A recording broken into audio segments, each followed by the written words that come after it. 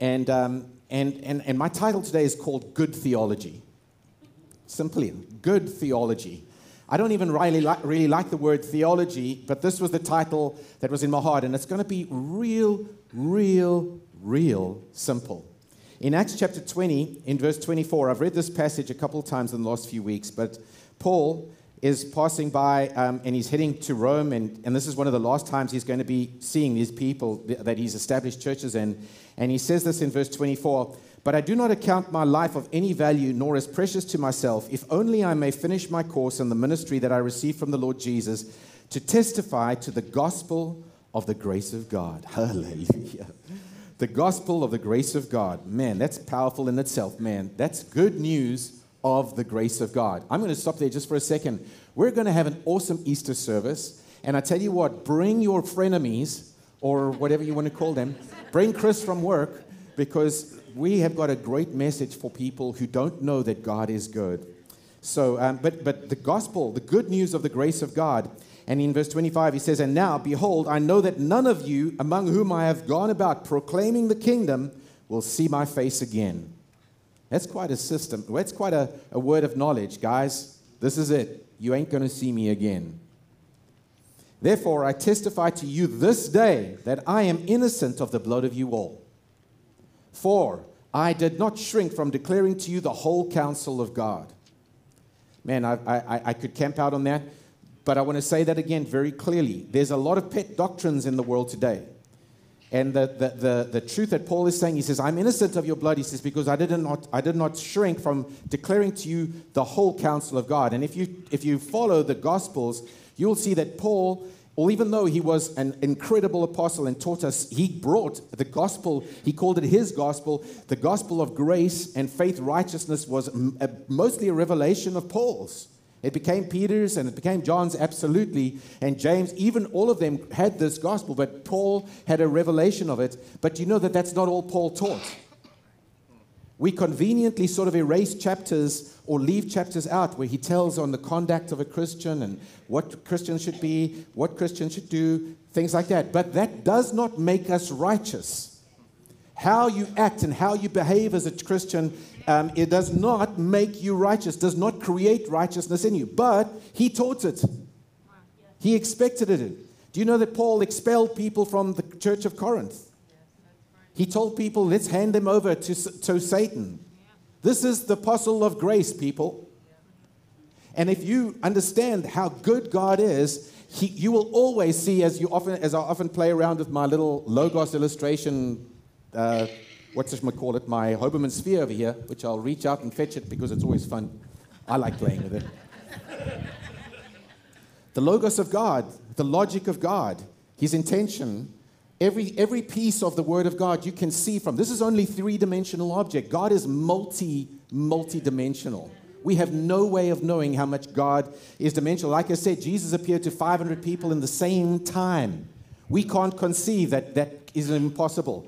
But God, in his Logos and how he reveals himself to us, is something that we expose ourselves to, and we see things in the connection and from the paradigm or perspective that he gives us. So this, you may see him from a certain perspective, and next week you may see him from another perspective, or you may see him from another perspective, or sometimes you may see it from a completely different paradigm. Whoa, you know. But God is so much greater than us, but there are certain absolutes that we know about God, and that's the beautiful thing about as we proclaim about this. But he speaks about the whole counsel of God. And so people, when you're determined to see things your way, you become blind to all the other truth. Come on. It's true. You know that the Jews were waiting for a kingdom deliverer. The Pharisees were waiting for the Savior to come in and set up shop and kick the Romans out. He was going to be their champion. In fact, they tried to make Jesus king by force once. Didn't work. But they thought that is what the Savior was going to do. He was going to come in riding on a white. And you see, that is a truth.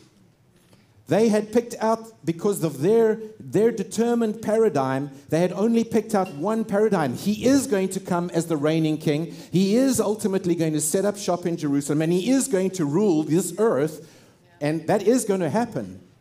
They didn't understand, though, but they were blind to all the other scriptures that talked about the suffering servant, that nobody was going to recognize. Isaiah 53, they could not see that piece. And because they were determined, no, this is what it's going to look like, there is only going to be a triumphant king, they were blind and they could not recognize Jesus in front of their faces. The living Logos who said, I am the Word. The great Word, the Word of God that was in the beginning, the way, the truth, and the life, who revealed the Father. Even the disciples couldn't understand him, see him for what he was.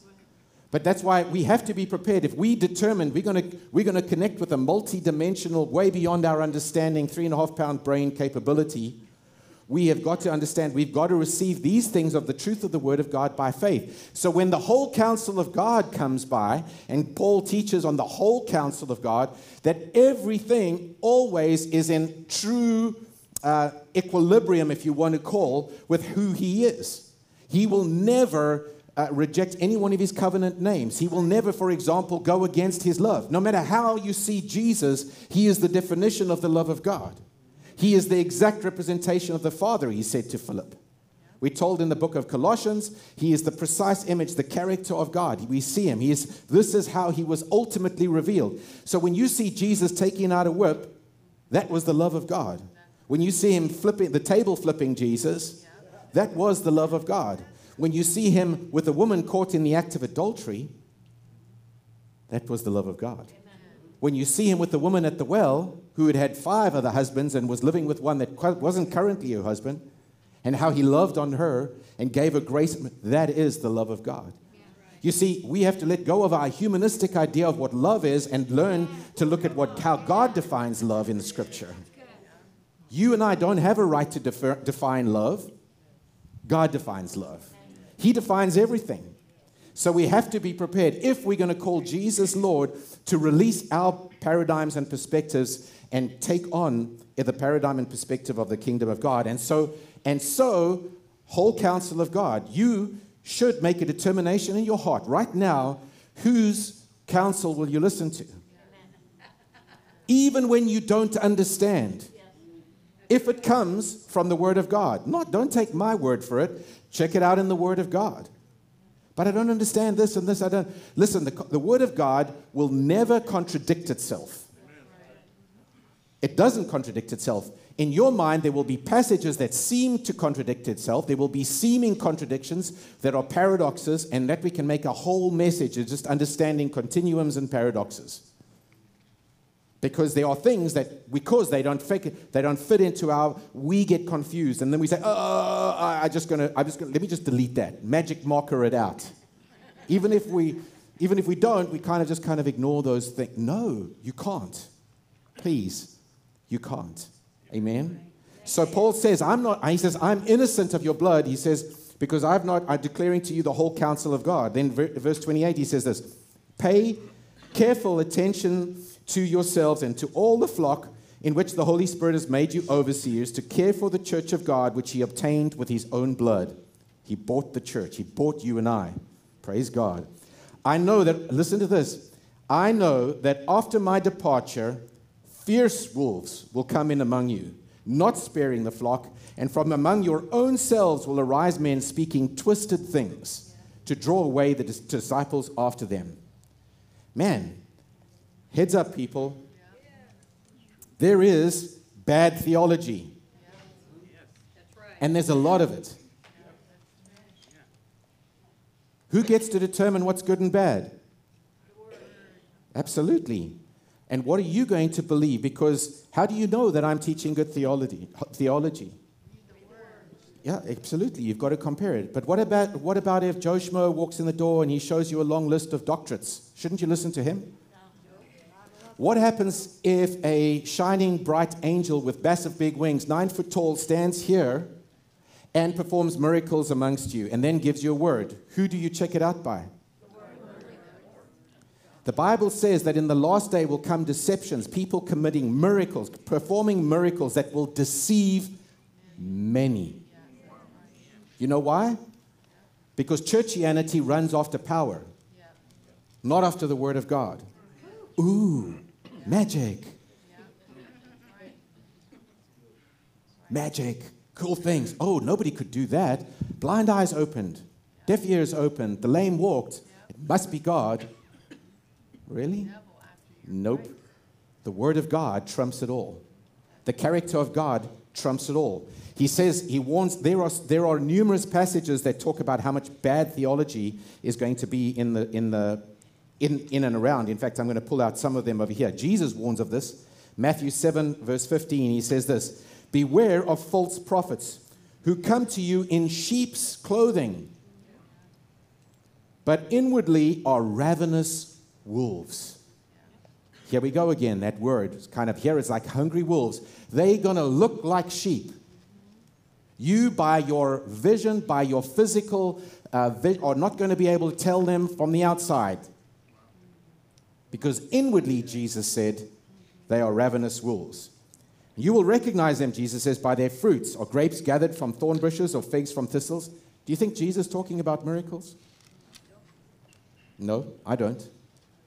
So every healthy tree bears good fruit, but diseased trees bear bad fruit.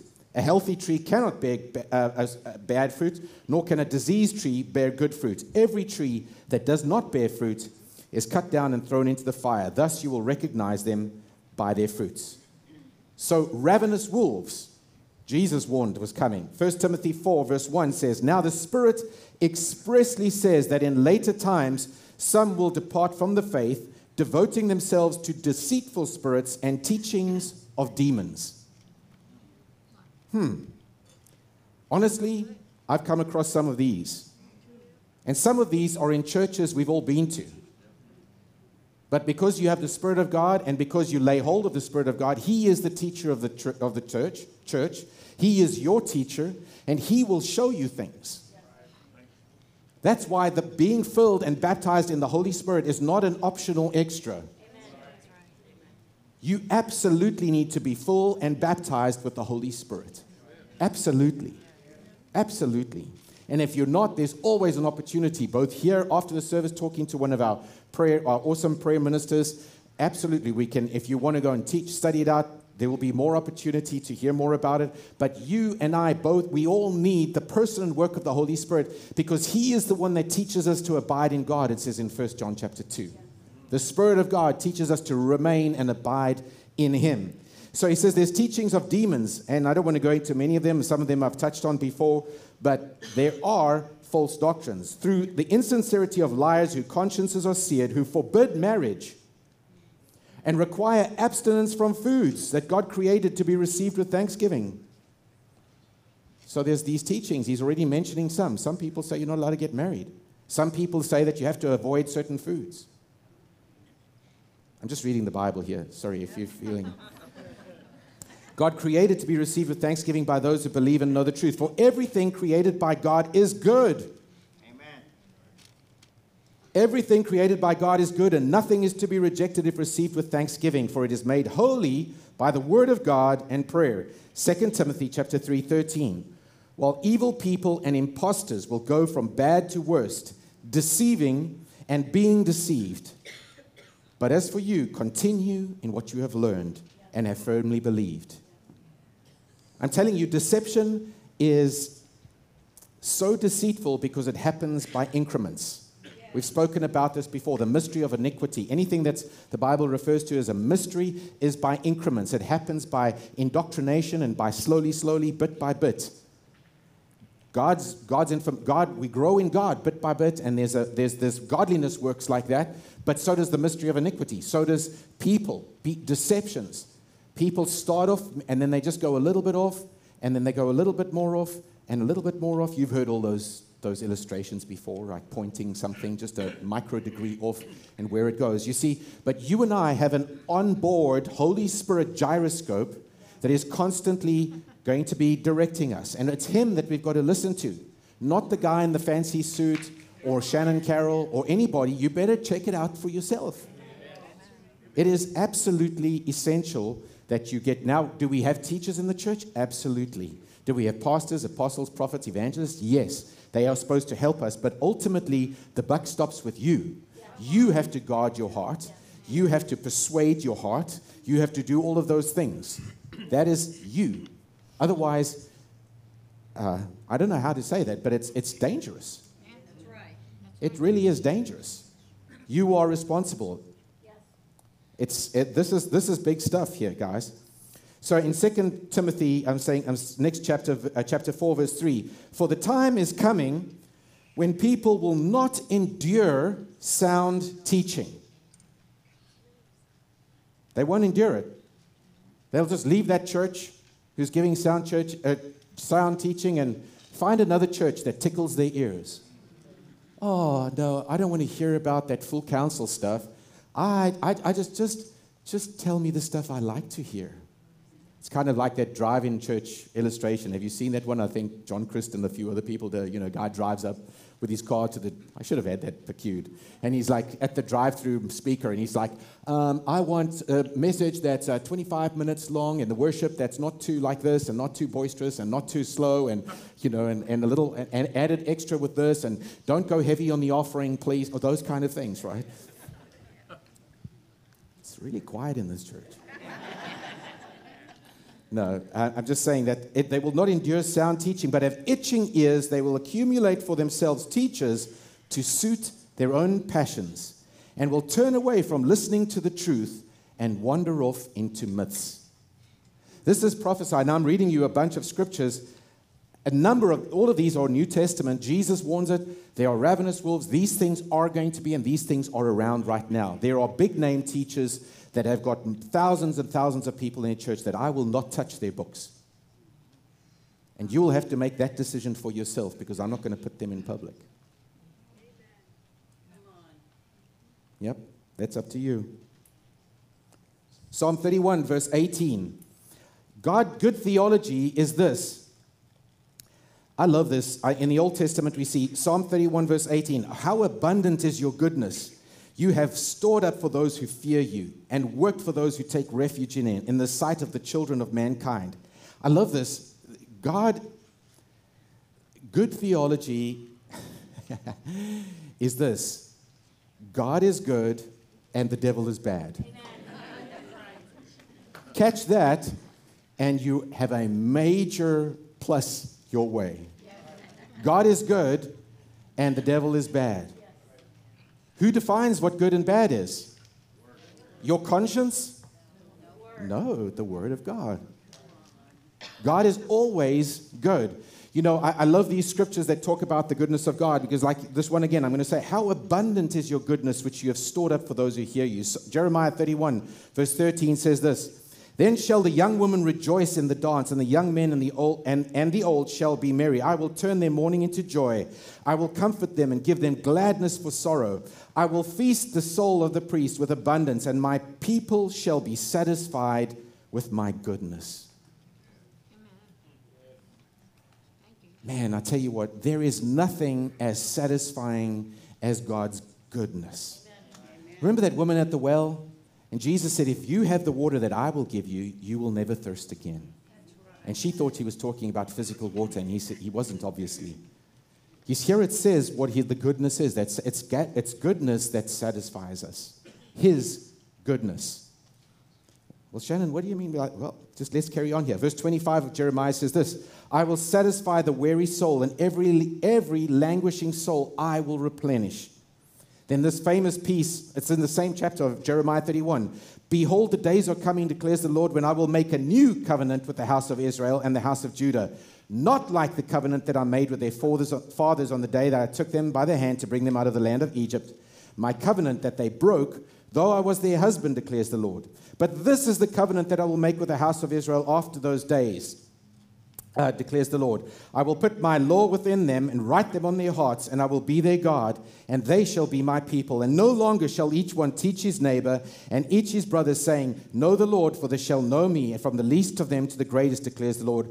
For I will forgive their iniquity and will remember their sins no more. Amen. Man, when we talk about the new covenant, I start getting excited, because the old covenant of Moses has gone and passed away. The old covenant of the law has gone and passed away, and Jesus established an eternal new covenant, and that covenant is called the covenant of peace. And I'm going to touch on the covenant of peace next week because it is the gospel of peace, which is absolutely good news. I'll give you a hint. In Isaiah 54, it says that God will never be angry nor rebuke you again. It is good news, the covenant of peace. He says, I will forgive your iniquity and will remember your sins no more.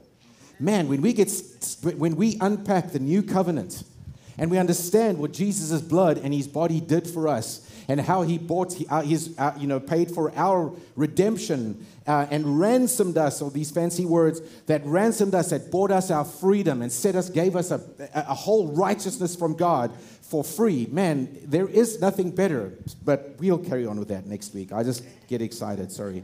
But Moses says this about the goodness of God. I love this passage of Scripture. Moses, it says, was called the friend of God in Exodus 33:11. It says this, the Lord used to speak to Moses face to face as a man speaks with his friend. In Psalm 103, in verse 7, it says this about Moses. It says, which is fascinating to me. He said, he made known his ways to Moses, but his deeds or his acts to the people of Israel. You see, Israel didn't want to know, they didn't want a relationship. They wanted, just tell me what to do. Do you know that Israel created law? It was the people who said, I don't want a relationship with this God. You just tell me what I should do and don't do. That doesn't work in relationship. I don't know how many of you figured that piece out yet.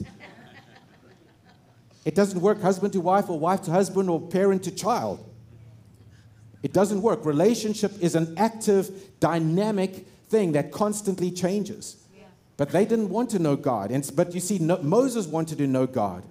And Moses got to know God and fellowshiped with him face to face. And, we're invited because, religion has turned God into rules of do's and don'ts. Right. Sanctimony, ritual, do this and don't do this. This is what the definition is. This is what it is. And try this, don't try this, do this, stand up, sit down, light the candle, don't light the candle, pay your tithe or else, or whatever.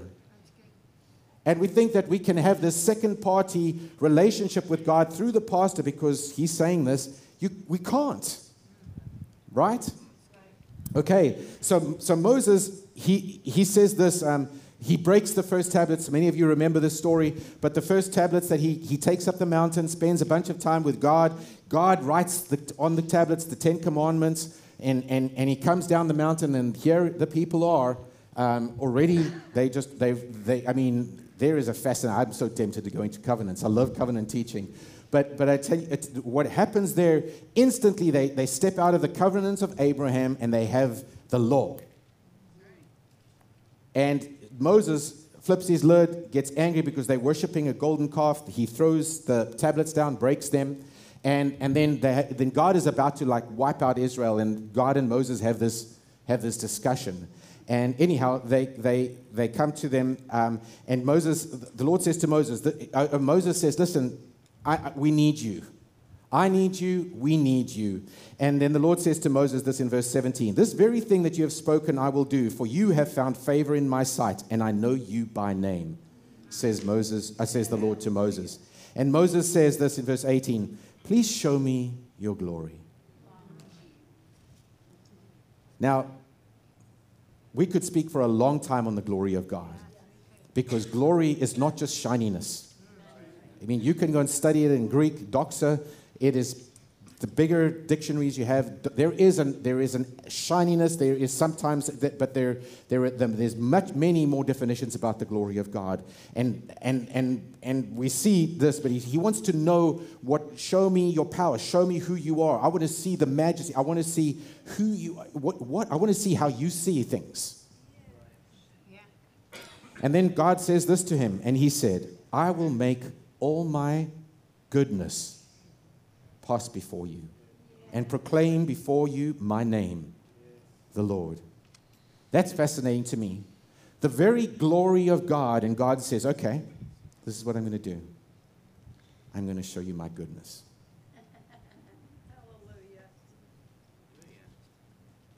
It's a simple truth. But the glory of God is so encapsulated in the word goodness that we have to redefine the word goodness. We have to understand what the word goodness means, what God's goodness even means. And he says, I will proclaim before you my name, the Lord. And then he says, I will be gracious to whom I will be gracious, and show mercy unto whom I will show mercy.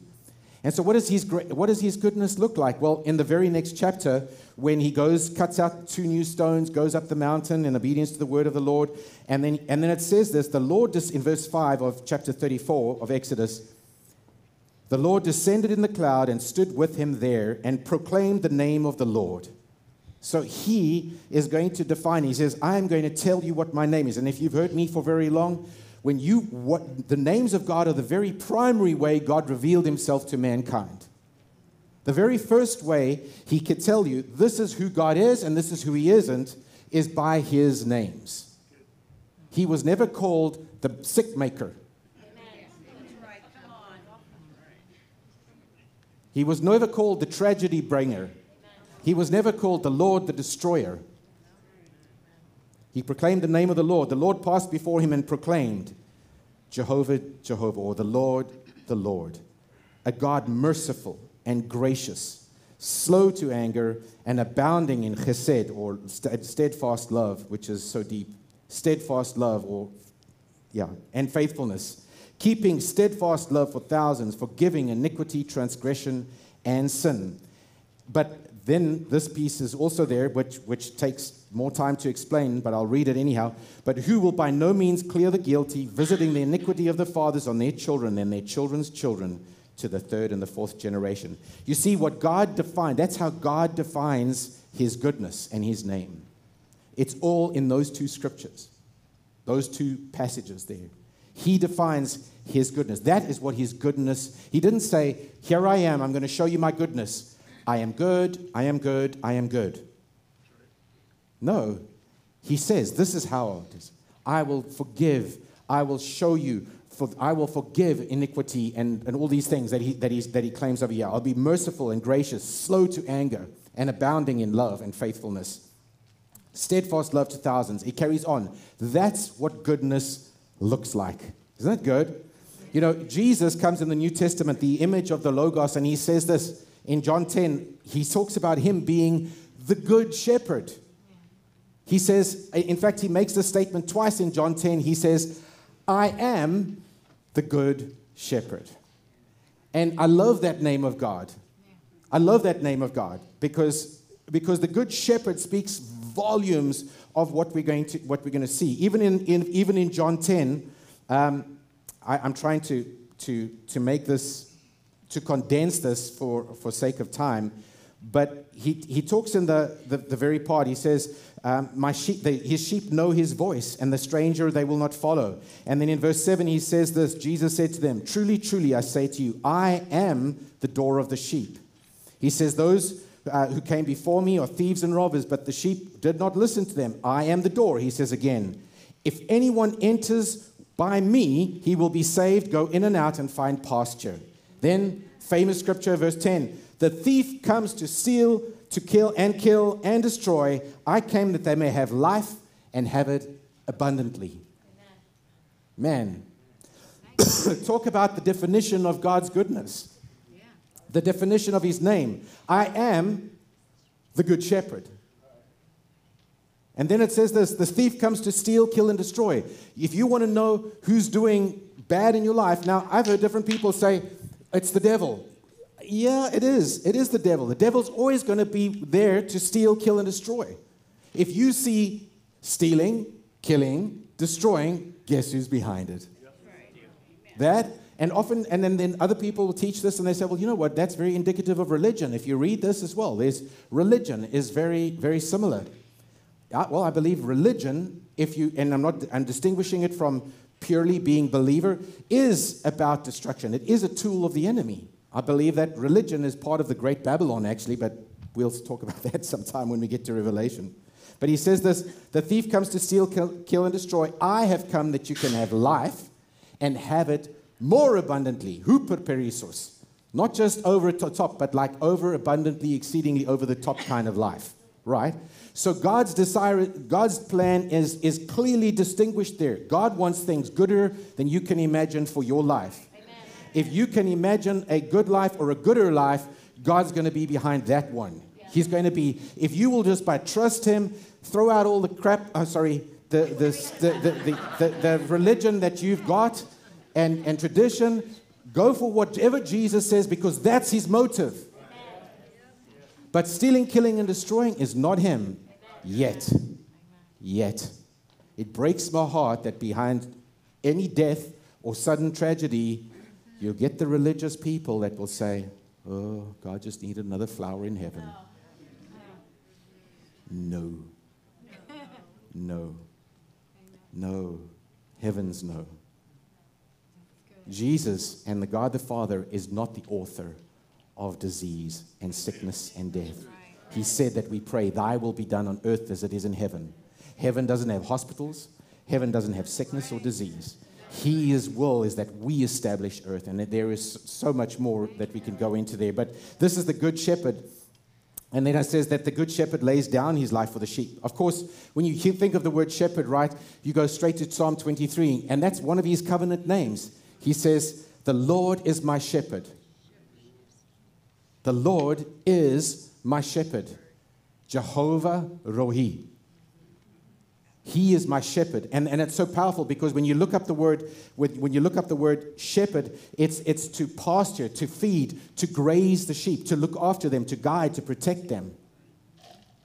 That is God's nature is revealed. If you just meditate on that and unpack that God is God, and then it goes then he says, I will not want. Or that word want is He doesn't want you to lack anything. Right.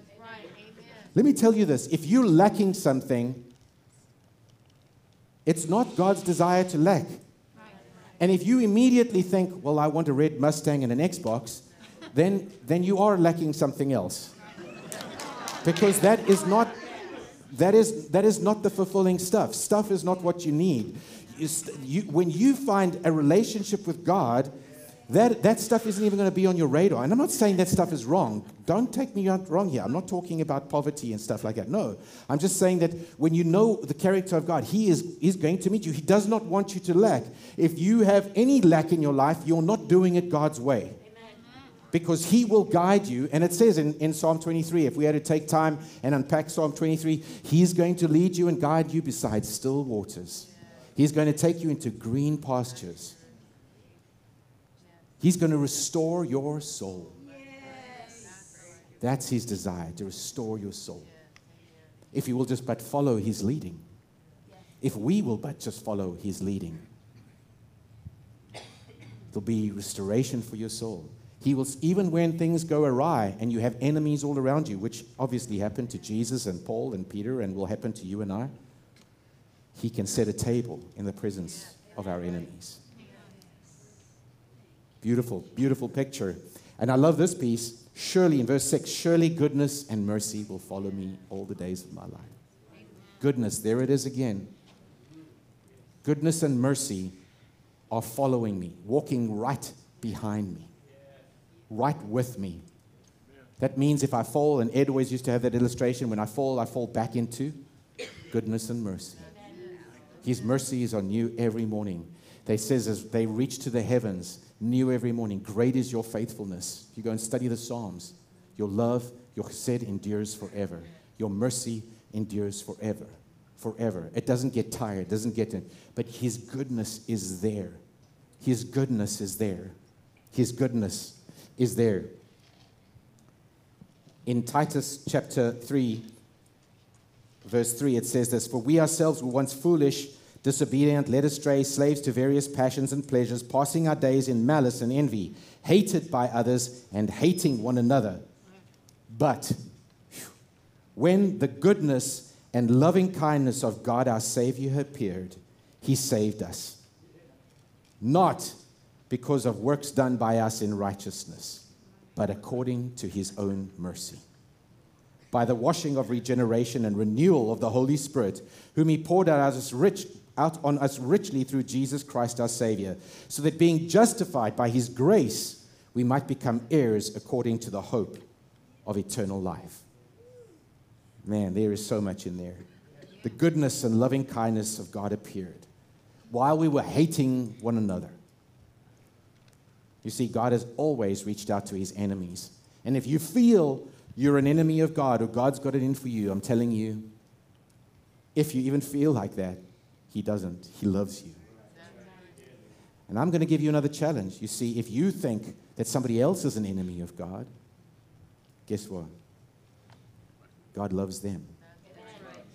And guess who he's going to use to show it? If you will be an obedient little sweet child of God. Chris from work. You see, you and I need an encounter with the love of God that will totally change us, radically change us, because we'll realize I have got never deserved love. This next revolution is going to be a love revolution. There's no question. I'm telling you, that's what is going to turn the world upside or right side up, is when we receive the love of God and love unconditionally. That's what revival is going to look like. We're going to have such passionate love for one another that the world will know that we are his disciples. It's going to be radical. And I can't wait. I can't wait, because right now there is such a broken and divided and mean-spirited body that they are pointing their fingers and they are judging him. They are exactly like the older brother. You know, that passage, and I wasn't going to teach on it or touch on it, but that passage doesn't start with, there was a prodigal son. There were two prodigal sons, actually. There was one that left, and there was one that was as mean as a snake. What would have happened if that prodigal son, when he came home, ran into the older brother? He wouldn't have made it home. And unfortunately, religion and religious people are stopping people from coming home to God because they do not know the goodness of God. They are not presenting the goodness of God. They do not understand the forgiveness of God. They are just like the older brother of the prodigal son. And we are going to have a tremendous revelation of the love of God. We are going to lay hold of it. When you open your hearts to receive God's love in such a crazy, tangible, open way, and you just abandon your own ideas and just get the Word of God established on it, you are going to radically feel loved and understand that as undeserving as you are, everybody else is around you. You're undeserving of his love. I'm undeserving of his love. Billy Graham was. Every one of us were enemies of God. And so is the world. Please, please don't make the mistake of expecting the world to act like a righteous person. They will sin and act according to their nature. They will destroy and kill and murder and hate, because that's all they're full of. They will not be able to come. You and I will have to love the unlovable, the hating. We will have to be able to be examples. And that's impossible to do in our own strength. You and I cannot do that. This is only going to be a love revolution. In fact, the fruit of the Spirit, it's not going to be because you've got this, you're going to have to conjure up this love. No, it's going to be a fruit of the Spirit within you. It is a fruit of the Spirit within you. It's love, right? Joy, peace, patience, kindness, goodness, faithfulness, gentleness, self-control.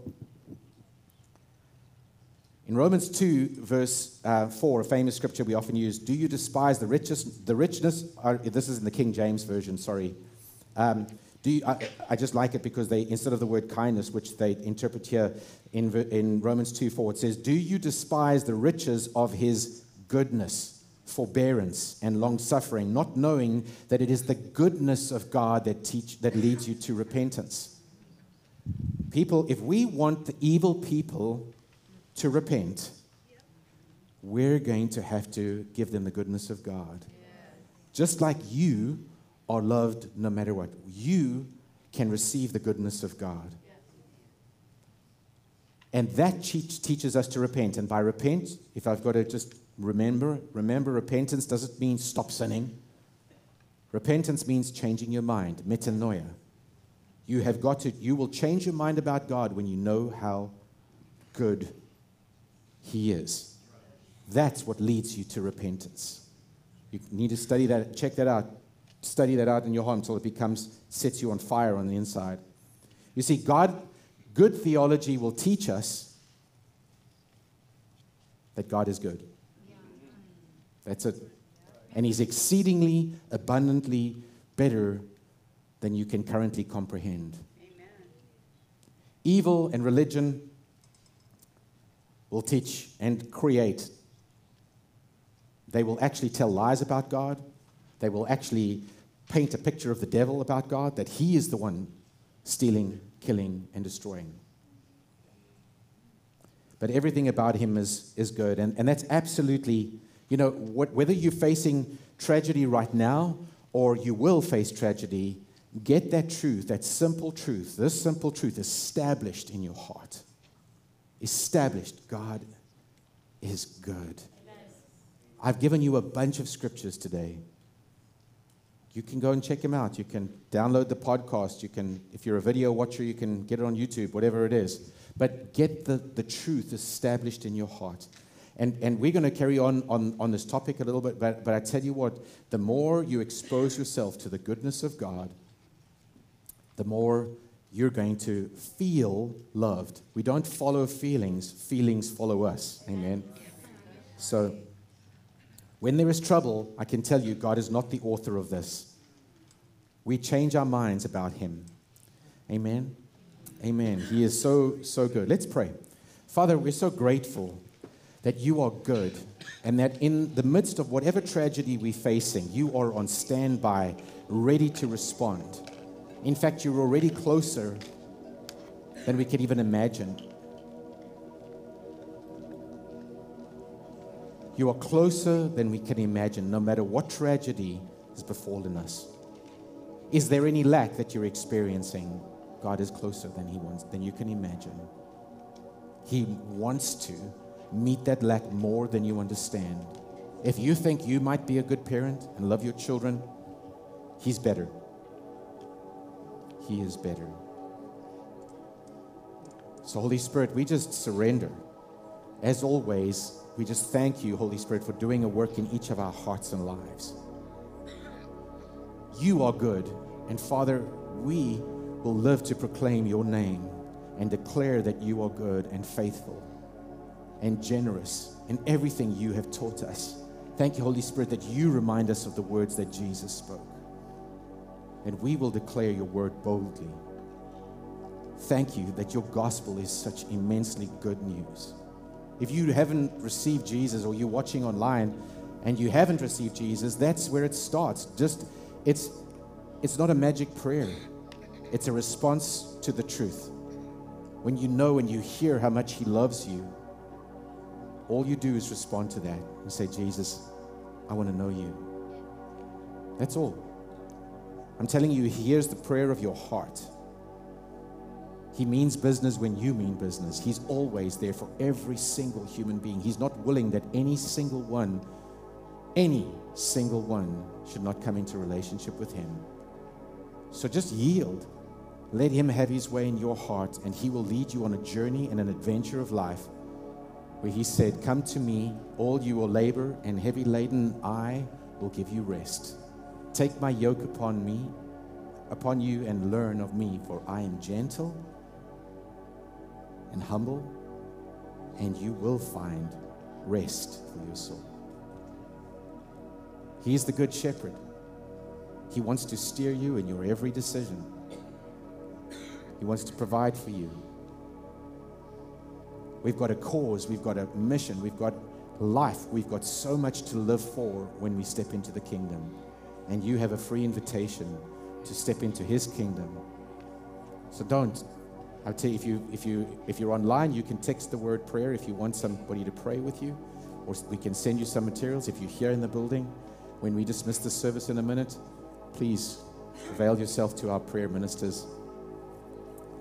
If you need other prayer, any other prayer, if you want to respond because you're not filled with the Holy Spirit, with the evidence of speaking in other tongues, I want to encourage you, lay hold of that.